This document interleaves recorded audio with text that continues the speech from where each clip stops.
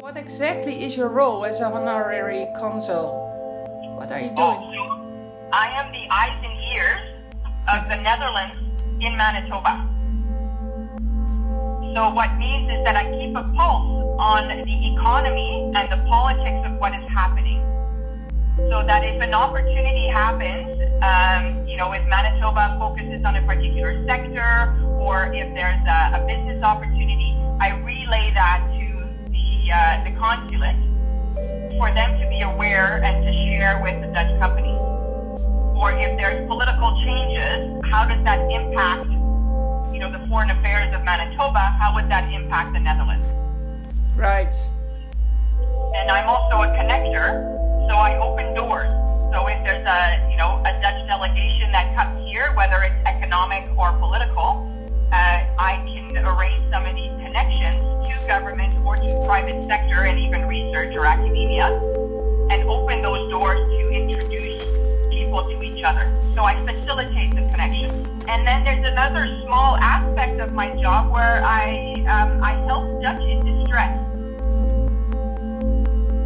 Thankfully, it doesn't happen very often, but in case there's someone that is, coming from the Netherlands and needs an emergency passport, or if there's someone who ends up in jail, or someone who ends up in the hospital, or there's an issue, then I am there. I am a person that they can count on rather than a robot or a computer or something. What is your personal connection to the Netherlands originally? Well, besides being Belgian, that doesn't help much. But what happened is before I was approached by the consul at the time to become the honorary consul, I was working with the World Trade Center.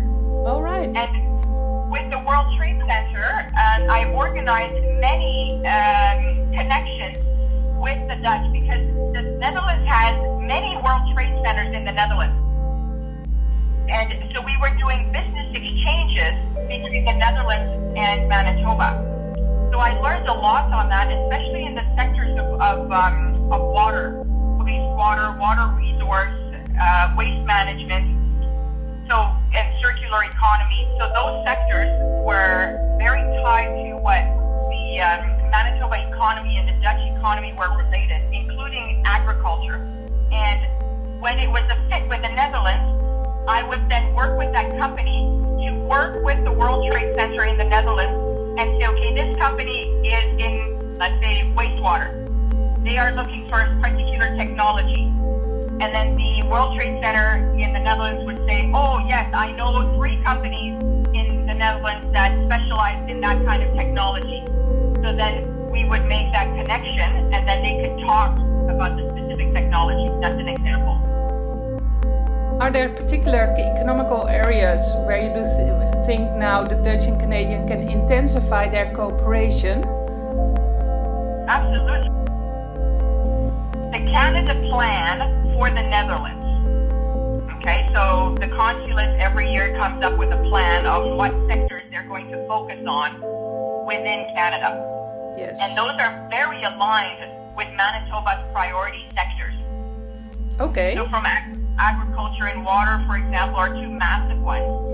Human rights is another one, because we have the Canadian Museum for Human Rights here in Manitoba, in Winnipeg. So there's special areas of collaboration that are a great fit between the two. So Manitoba has some great challenges to which the Dutch companies are well equipped. Okay. Let me give you an idea. We have a lot of flooding. We have a lot of issues with our water. And the Dutch are specialized in water management.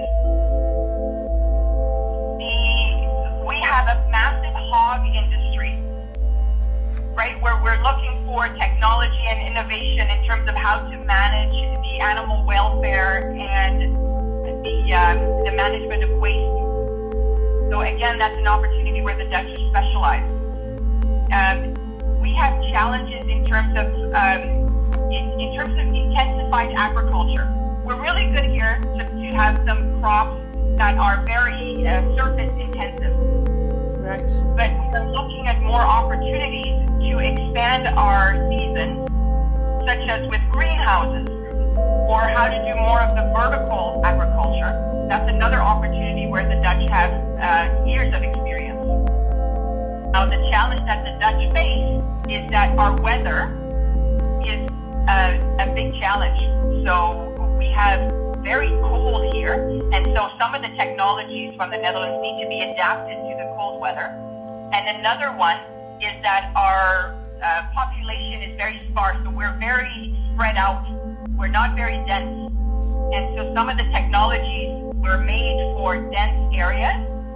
So that's a way where Dutch companies can innovate and learn as well from the Canadian and Manitoban market to develop their technologies further so that they can in turn be more equipped for other places in the world that are like us. To put it in a small sales pitch, for example, why Canada? What would you say? Because I immigrated here. So I chose to move here. And the biggest reason why I chose to move here is the values. It's the values of the people. Because it's a country that encourages diversity, it encourages sustainability, it encourages to try new things and be innovative. And I think that translates not just to a person, but it translates to a business. And so if a business is looking to align values with Canada's values, then it's a great business case and a business opportunity that will be successful. That's what I think. What gives the final push for a go, so to say, for a deal? I think for business, I think it's resilience. So it's it's not being afraid to fail, because you won't succeed the first time. And especially in international business, you will be connected with one company and then another and then another. It's very rare that on the first try it works out.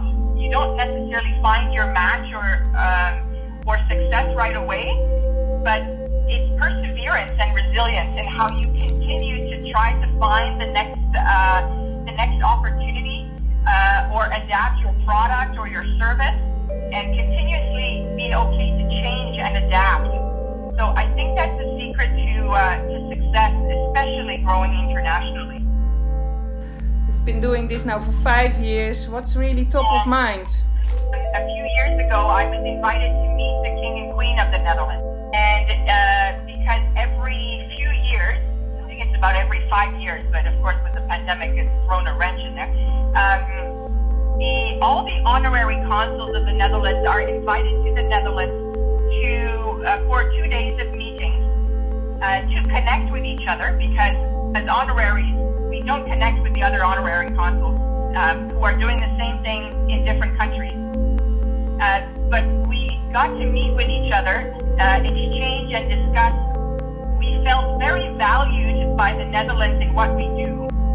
And because these are non-paid positions, it felt really good to hear from the government that it was important what we were doing. And to be able to go to the palace and meet the King and Queen, that was a huge highlight of my career. That was absolutely amazing. And it gives me the strength of continuing what I do and to try to open as many doors as I can for Dutch companies.